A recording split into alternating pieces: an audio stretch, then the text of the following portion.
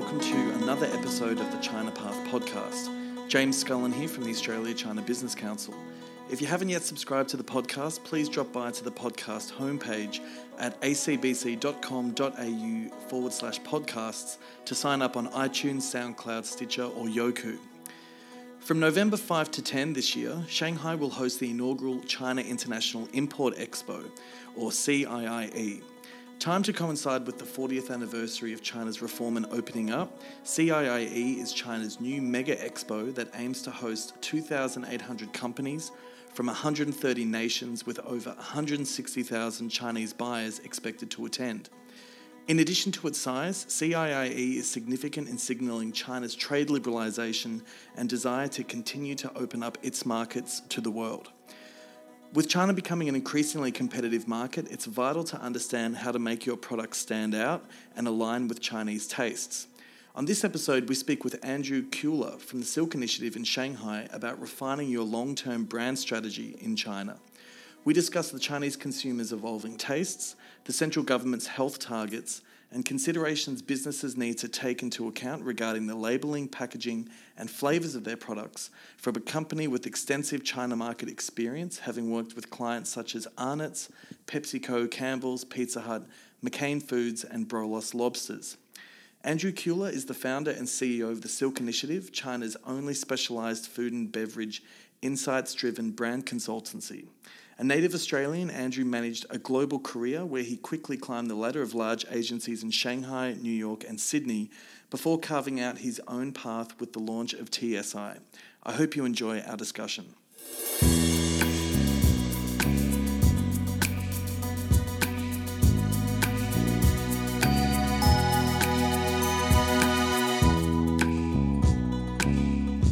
I'm here at the Silk Initiative offices in Shanghai with Andrew Kuiler, CEO of Silk Initiative. Andrew, thanks for having me today. Thanks very much, James. So, Andrew, what is the Silk Initiative and what are you exactly trying to do here in China? Well, we were founded just on 4 years ago when I was back in Australia sort of reading through the announcement of the free trade agreement and thought sort of how could I bring my global experience to help, at that time, Australian companies particularly, work through what's required from a marketing perspective to make their brand successful in China. So ultimately there's always been a bit of an altruistic purpose to the company, and at that stage I just felt that some agency or some consultancy particularly had to, I guess, try and take the high road with improving the food landscape in China. Okay. There were a lot of issues back then around supply chain, around safety. I myself had suffered from some of those issues when I moved back here 8 years ago. So that's really where it started, is trying to find companies that could improve the food landscape in China and really the overall experience for the Chinese consumer. Okay. So that is sort of what we're about.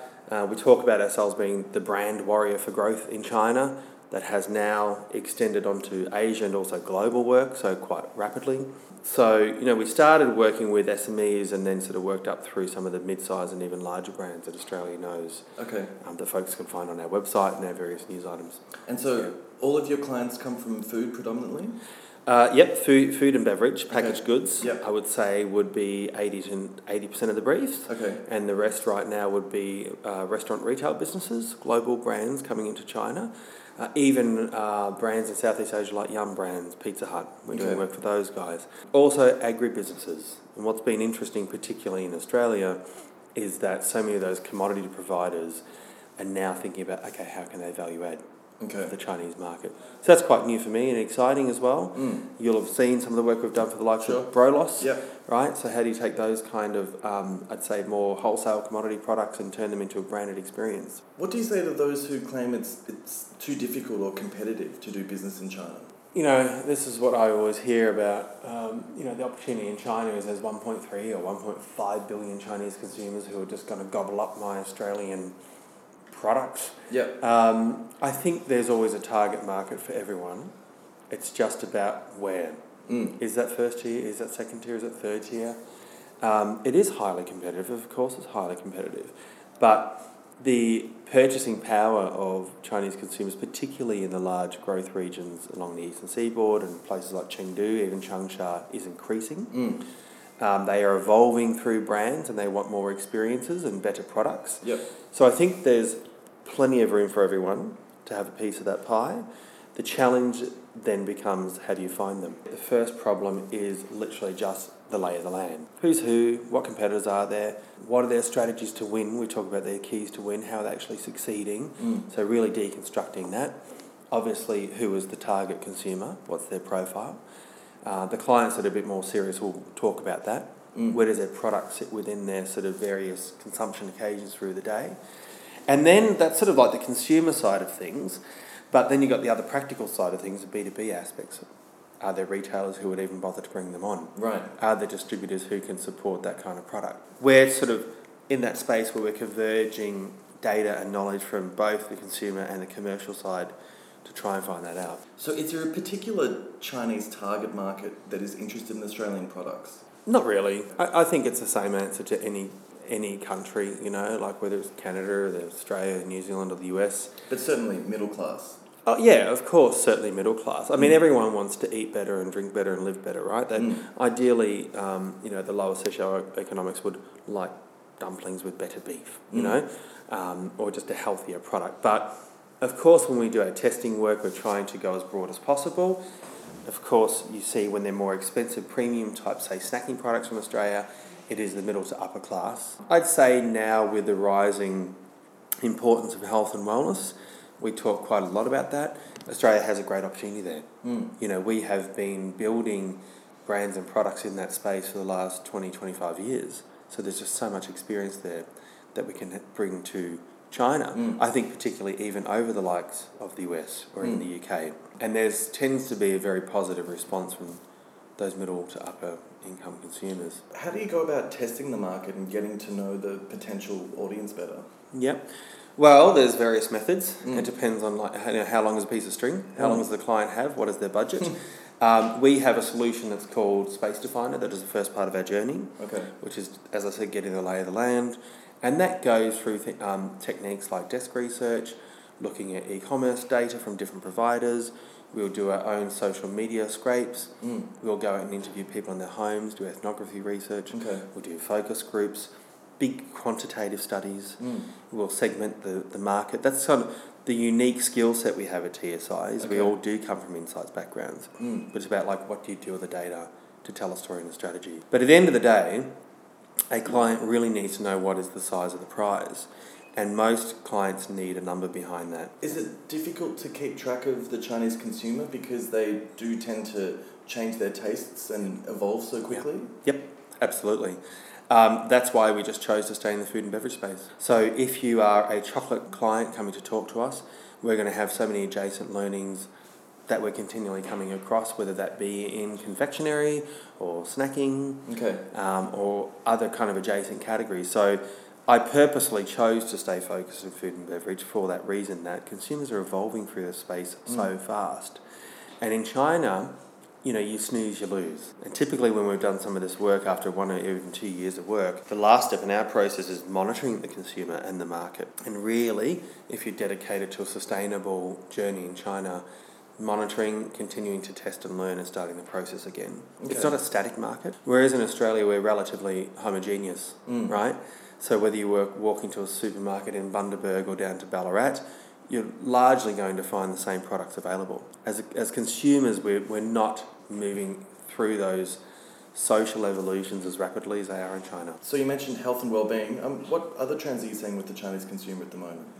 There's actually two big pushes right now from the central government. One is called policy around doubling up on protein. Another one is around healthier consumption of grain-based products. Right. Both of them, the grain-based one is really about trying to get folks off complex carbohydrates, refined flours, too much rice, because there is rising diabetes in China. So they're looking for people to consume lower GI type products.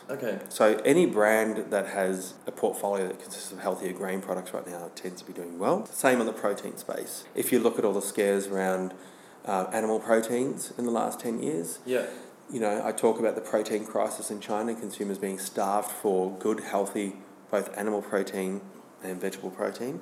That's particularly a space that's really taking off. And I think that's Also why dairy has done so well. People looking for soluble type of protein, milk, yogurt particularly. Cheese has really taken off. So when you see the government set a goal like that, do you think that there's a trickle-down effect in China that will go down to the consumer when the government sets an objective like that?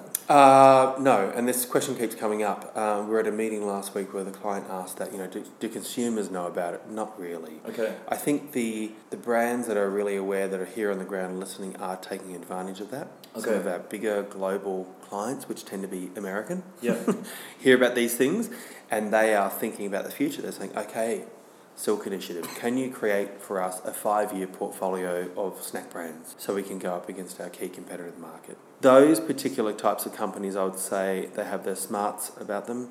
They're listening to what's going on. The average consumer is probably not seeing the immediate effect of it. But the government's listening. They're watching what's going on. Yeah. They want to build stronger bones and stronger muscles in consumers, so they're thinking about what are the food types that can do that. And I think that is one of the challenges that I see now for brands from Australia coming into China, is they probably just don't have their ear close enough to the ground about that. Okay. They're very caught up in what their product is. They're very caught up in what their brand is, but they don't really know where that sort of sits in the market in terms of policy push or the evolution of consumer needs. To what degree does an Australian company need to transform their product to cater to Chinese tastes in the China market without losing the integrity of being that premium Australian product? Is that something you find difficult to grapple with clients? Originally I thought so. I think I've changed my thinking on that a bit as well. Yeah. I think when it comes down to product formulation or the characteristics of products, consumers like a good product story, right? They are expecting that countries like Australia are putting the right amount of R&D and thinking through supply chain and sourcing of ingredients to make a superior product. Okay. Most certainly more so than you would see if you walked into a convenience store here and you see quite a few products that are pretty crappy, to be honest, highly processed. I think now it's more about how do you tell a story, a brand story? How do you get your proposition right so the consumer goes, okay, I get it. I get what that product's doing for me, both functionally and probably emotionally. Okay. And that's probably where the gap, I think, is of knowledge. It's not so much that you need to switch out so much of your product anymore, particularly in the large cities, Shanghai, Beijing, Guangzhou, even the likes of Changsha, Wuhan. They're really willing to experiment with most things. Okay.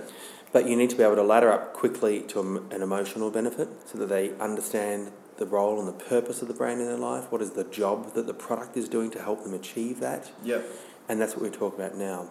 And whether that's developing brands in Australia or developing brands in the US or China, now particularly we're in the age of brands need to have a sense of purpose around them. They need to be purposeful and intentional about what they're trying to achieve. And the Chinese consumer is no different than the Australian consumer. Whether or not they're at the early stages of health or wellness or later, they're wanting a brand to say to them, this is what I can actually do for you to help you achieve your goals in life. Is an online strategy essential for telling that brand story? No, I don't think so. That's part of it. Okay. I think in our experience in the strategy work we do, we are not digital experts or execution experts. There are partners we'll send that work to. Yep. But it depends on sort of like what is your mixed communication strategy. Okay. Really, online is obviously part of that. The younger you go with the younger cohorts, they want to connect digitally and socially. A few years ago it was all about Weibo, then it became WeChat, then it became KOLs, now it's live streaming. Yeah. Mini programs. That whole digital and social space is constantly evolving. It's very fluid. No one's really nailed it from what I can see. It's very expensive, but that's just part of it. There's still the touch point in store, at the shelf as well. Most clients are still moving the largest volumes through brick and mortar, right? Not through e-com. Okay. But we're seeing, the online, the offline worlds merging and converging right now. So you do have to have a mixed strategy. Thinking of language, what do you need to take into account when translating a Western brand name or Western language into Mandarin for products here? Well, the first question is, do consumers even care? Right. Sometimes they don't. Okay. We've done work, Brolos we talked about. Yep. That's probably not the easiest word to pronounce, but for a very premium lobster consumer who's looking to pay 1,000 RMB for a kilogram lobster, their English is probably pretty good. Or they'd find it more aspirational to only buy a product with an English name. Right. Okay. In that particular case, and those folks will tell you, we did a large piece of naming work for them, did an online screen of consumers in different cities and actually found some nice names in Chinese, but we ended up using those as straplines or taglines for brand communication. The likes of Tim Tams is a great example. We went through a creative naming development piece with those guys, using our strategists and researchers and copywriters, and I think we came up with about 25 names, and it was pretty divided down the middle. They are going for still a mass consumer. Okay. But Tim Tam is pretty easy to say. Right. But it was more so that particular brand needed a Chinese name for searchability online. When consumers are trying to look for a product or a new product, they'll want to enter a Chinese actual name online. Okay. So it just depends. But typically what we're finding across categories, the more sophisticated the consumer, the more premium the category, the less likelihood that you need a Chinese name. Because surely a lot of these products, there's a status value in consumers buying them, and of course, a lot of that status would be in the English language of That's the product. Right, exactly. And people look it up, right? So even if you look at the construct of, I'm pointing over here to the Tim Tam pack in the office, the Tim Tam logo, and folks listening to the podcast can look that up, you'll see that they have created a typeface font for Chinese that probably sits only in about 20% of the total space of the logo guardrail on the top right-hand corner. Right, so yes, front and centre is Tim Tam in English in the original guardrail. Yeah. That, again, is very intentional because consumers will also now jump online and do their research. Who is Tim Tam? Right. Where is the Tim Tam brand from? Yeah. They'll start to look at the Australian credentials online. They'll even look for things like price parity. Okay. Are they being ripped off? Oh, right. Okay. Right? So that's also really important too. When you think of naming, it's just not about the name in isolation. It's what do people do with that. Now, looking at that Tim Tam packet over across the room, I see a kangaroo in the top Yes, right corner. Yeah. How essential is it Australian symbolism? It's pretty important still. Okay. I think, though, our techniques and how we go about measuring that and what we put in front of consumers, like we come up with different design stimulus, either for our designers or the client's designers. How you get the message across is evolving. It's no longer really just about an Australian flag or a kangaroo. It's sort of like the design and the lock-up of that on the package that has to stand out. Typically, what we find is it has to be wrapped around a key claim. What is the number one key claim in the instance of Tim Tam? The kangaroo around it has written Australia's most beloved brand. So that's the key point, the key claim for the brand, right? We have seen some pushback around the use of Australian flags on products. From consumers? Yeah. Feeling it's a little bit too political to talk about. Okay. Or maybe just a bit too in people's faces. Okay. And even among millennials who have really bought into the China dream, you'd be surprised that there's quite a strong national sentiment. And so there should be a pride in what China's trying to achieve. Sure. So I think we've moved through that pretty quick, that you don't really have to push into people's faces that it is Australian. They'll quickly find that out through the packaging design with the iconography or the romance copy on the side of the package, whatever it might be. I was speaking with businesses at CL yesterday, and they were talking about the benefit of their products being connected to Australia and Australia having that clean and green image. Yeah. And I think a lot of people talk about clean and green as being a somewhat tired idea that's been pushed for Australia for decades, but it's still obviously quite important for Australian businesses. Do you think clean and green needs to be sold better? Yeah, we just did some really interesting work in the health and wellness space, actually supplement space, and a really interesting learning there is that stories around clean and green, they have to be backed up by some evidence. Right? So it's no longer just say it's clean and green. Okay, then how am I more clean and green? Right, okay. What am I doing in terms of my manufacturing? Yeah. What am I doing in terms of reputation management? Where am I sourcing my ingredients from? Okay, so if I really have some proof points about sourcing the cleanest and best and purest ingredients, functional ingredients, then that's a great story. Okay. Even Australian brands are saying, okay, we're adding green tea to our products or goji berries or wolfberry or something like that. Chinese are actually really receptive to that. If you're just sourcing a much better ingredient than they can come across themselves, that is really believable. I think that's way more believable than just clean and green. Because the Americans talk about that. The Europeans do, the Canadians. Yeah. It's not a single story that only Australians own. With regards to packaging, is there a particular way goods need to be packaged to appeal to the China market? Yeah, there is. And I would say this is just certainly something you don't want to skip through. It takes time. The aesthetics and the semiotics, and so the use of colours and shapes and symbols is very, very different for China. For our more serious clients, we spend quite a deal of time working through that. And that can often just start with a review of what's happening in the category on the retail space, or now in the e-com space. If everyone's in blue, do you want to be in blue, right? Even though your brand at home might be. What other things can you do to stand out?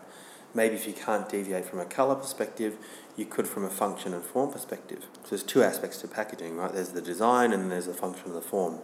Function and form is becoming more important here. Consumers want quite an immersive user experience. So they want interesting lid technologies and different types of packaging. So packaging is an important part, also particularly to protect the product. Proof that you're really thinking about the Chinese consumer. Tim Tams is a great example. Australia is in a plastic tray. In China, they're individually wrapped Tim Tams actually to protect each of the Tim Tam. Really? Okay. Because actually the big implication there from the findings from research was that consumers want to gift one Tim Tam at a time to a friend or a mate. It's that sharing culture. Sharing culture. Actually, the whole brand proposition is wrapped up around sharing. That's a social currency, to be able to share something nice like that with your best mates. But then it's packed in the outer carton as a box. Okay. And there's some practical reasons for that. When we looked at the biggest competitors to Tim Tams, they're also all in a box in the supermarket. And a box that stands up at the shelf gives you much better shelf-facing visibility. If you brought the flat pack plastic tray in from Australia and put it on a shelf in Australia, you'd be lost at the shelf. Yeah. So sometimes it's not just about the visual aspects. It could be about product protection. Yep. It could be about things like sharing. If that's really important, then how does that make its way through the packaging? If you've been through a Chinese supermarket when they're stocking the shelves at any time of the day, you'll see that there's a lot of damage that is incurred with products in terms of how they're handled in the supermarket, thrown on the floor and roughly packed onto the shelf. Yeah, right. So sometimes you just have to think about that, right? If you've got a highly perishable product, how do you package that? Previously you mentioned Brolos, who were a guest on the podcast a few months back with the Geraldton Fishermen's Co-op. How did you go about assisting them getting lobsters over here to China? So quite a long journey, and that was just such a wonderful experience actually, because we got a call out of the blue from Matt Rutter, who's the CEO now, and he asked me if we would be interested in helping them on that journey to create a retail brand. So the process I talked about before, which now is 7 steps, they kind of got that in several engagements with us, but literally it was starting from the basics. How could we even create a branded proposition for retail? It quickly turned to an online strategy actually for various reasons. But going through all the quintessential FMCG approaches to marketing development, why would consumers adopt it? What were their barriers to adoption? How would they use it? We found out just a lot about the consumer experience. They didn't know how to kill and process the lobster once they got it. Oh, right, okay. They certainly knew how to cook a really great lobster dish. Yep. Chinese are wonderful cooks when it comes to seafood. Could you explain the package you came up with for the lobster? Yeah. So what does someone receive when they receive a Brolos lobster here in China? So they receive online, if they go to jd.com and order a Brolos lobster, they will receive a box that has the lobster inside a polystyrene box that's packed in wood wool or shavings with a net around it. And then inside the lid there's a product usage brochure that incorporates all of those insights we came across. So we visualised all that. And then the outer carton is a really beautiful, clean and green actually image of a lobster coming off straight out of the ocean into the trawler, and that's what they get with instructions and so forth. And it's hand delivered by a JD.com representative. And so I saw that a customer also has gloves that they can put on as they're handling the lobster? Yeah, exactly. I forgot to miss that point. So that was one of the key things, right? This handling of the lobster when it comes out of the box. People are really worried about cutting up their hands because of the rough shell of the lobster. Yeah. So there was quite a lot actually that was built around this user experience. Again, that's a very premium Chinese consumer that's going to buy that. They're expecting that the lobster is in pristine condition when it arrives, so it has to be protected through transportation. Yeah. And they would be coming from holding tanks in Guangzhou straight to their door. So there's a lot actually involved in the logistics of that, right? It's a very perishable product. And you also have a vial of water from the Indian Ocean? Yeah, I've got to check whether they're actually still doing that, but that was one of the brand activation ideas, right? That they actually incorporate some water from the ocean where the product come from, which is a great idea. But I think that's something that the Chinese consumer celebrates a lot more than the Australian consumer, that experience of all those little added values with a product. Yeah, well, that was actually about, the final concept that we created and tested, and we tested many different routes for the brand. At the end of the day, people just wanted the purest seafood experience straight from the Indian Ocean of Australia. So how do you bring that to life for people? And it was actually really about a mental transportation, taking the consumer on that mental transportation to think about, oh wow, where did this lobster come from? This came straight out of that water. Here's some of that water that I'm having in China. It's the little things that in Australia we wouldn't think too much about that can be a big deal in China because no one else is doing it. Yeah. And Brolos was the first. The Canadians were here. Boston Lobster was here. But I'd say in their marketing activation, they hadn't done a great job. Okay. Even down to things like on their company websites, they had YouTube videos. People can't access YouTube here because of VPNs. So there's some barriers there that the brand put forward to consumers, which didn't really help them think about how do you get them to adopt it pretty quickly. So you mentioned that people buy the lobster via JD.com. Is that a service that the Silk Initiative offer to register a company with JD.com and provide that connection to Chinese customers? We now on the sort of back end of our service for launch, we have a solution called Launchpad. We'll provide either test marketing solutions or solutions where we're helping clients find the right retailer or distributor partner. And the idea there is that all of the work that we've done, the insight through the strategy and planning, the creation of the design, that all really should inform the type of partners you go with. So in an ideal world, we've had a client who hasn't started those discussions yet. Okay. With different partners, they can wait for the strategy to be done, and then that should really inform who's your best partner to take you forward. But no, we don't do things like set up of WeChat groups and business registration. There are so many partners in China that do that are expert at that, and they do that really well. Because we are in the food and beverage space and we're very, very connected because that's all we do. And if you think about the value of that, whether you are a small SME from Australia or whether it's Campbells or Pepsi that we're working with here, there's a huge network there. So Andrew, the Silk Initiative is an Asia Gateway voucher provider through the Victorian Government's voucher program scheme. Would you be able to tell listeners what that offers? It's a great program, and that essentially offers companies that are of the small and medium size, ideally, co-fund their work around the type of work we do to help them succeed in China and across Asia. Actually, we're actually approved for 9 Asian countries, so not just China. So a company might have a strategy for Southeast Asia. We could help with that. So it's really to try and just make it much easier for them because it isn't cheap always doing this kind of strategic work. But the government will fund dollar for dollar up to $50,000. So a $100,000 engagement, which is a pretty chunky piece of work, would cost half that to the actual brand owner. And it runs between now through to the end of 2019. Okay. They've just gone through the first wave of applications. One of our Melbourne-based clients was awarded that voucher. They're actually here tomorrow morning in the room to talk about the next step of the work. So they paid for the first step of the work themselves. Now they've got the voucher for stage 2. So it is working already. And we are trying to actively push other Victorian-based companies that we haven't worked with yet that we know to really take full advantage of that. So Andrew, where do you see your business going in the future and what are you looking forward to? Global domination in the food and beverage brand consulting space. Literally we have a very aggressive path to growth. You'll see some of the mural work here in the office. It talks very much about our growth mindset and what we're trying to do. We started, as I said, with this altruistic view of improving the food landscape in China.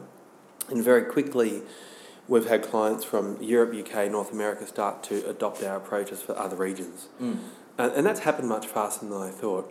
Obviously, I would love it one day if we had offices in other parts of the world. I'm a frequent traveller to Australia. I'd love a full-time role from the company one day for me to be down there as well.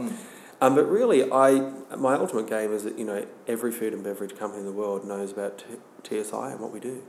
Excellent. Okay, well, thanks for having me today, Andrew, and all the best with Silk Initiative in the future. Thanks very much, James.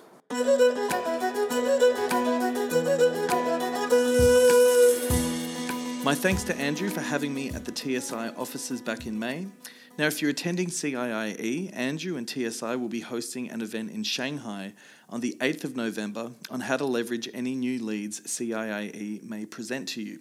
For more information, you can visit this episode's show notes at acbc.com.au/podcasts, where you can find out more about Andrew and the TSI team. There you can also check out past episodes of the podcast and subscribe via iTunes, SoundCloud, Stitcher, or Yoku. Please do pass on the podcast to a friend, colleague, or client who has an interest in China and may benefit from one of our episodes. And if you have a chance to leave a review on the iTunes store, that would be also greatly appreciated. We'd also like to thank the Department of Foreign Affairs and Trade's Australia-China Council for their support of the podcast. That's it for this week's episode. Thanks again for listening, and until next time, 再见.